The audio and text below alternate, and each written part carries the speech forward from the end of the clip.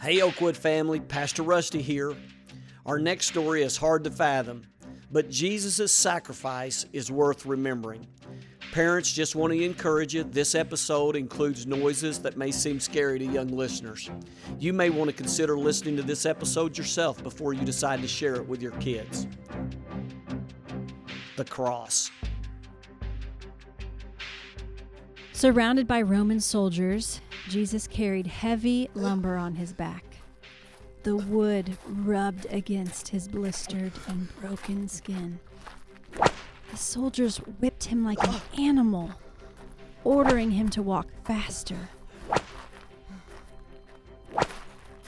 People cheered as he passed them on the streets. It was like a parade from a nightmare.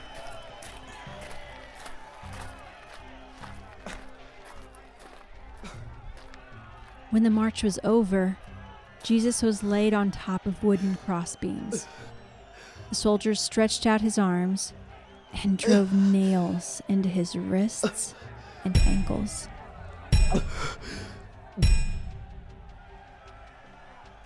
They took off his clothes, then raised the cross so everyone could see Jesus, naked and suffering. Ha! If you're really the Son of God, why can't you save yourself?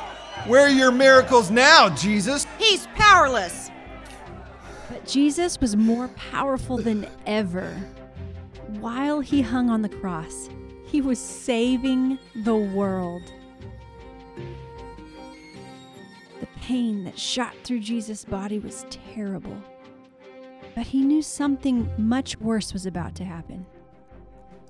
While he slowly died, the weight of the world fell on his shoulders.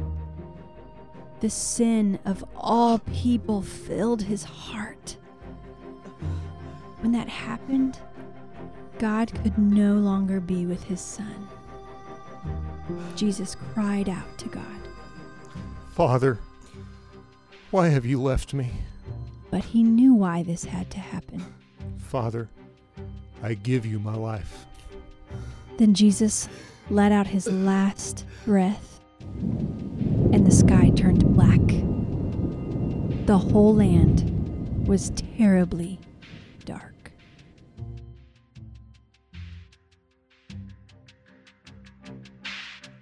Questions for you this week. What would you have done if you were alive when Jesus was crucified? Why didn't Jesus save himself from dying on the cross? Why couldn't God be with Jesus when he died?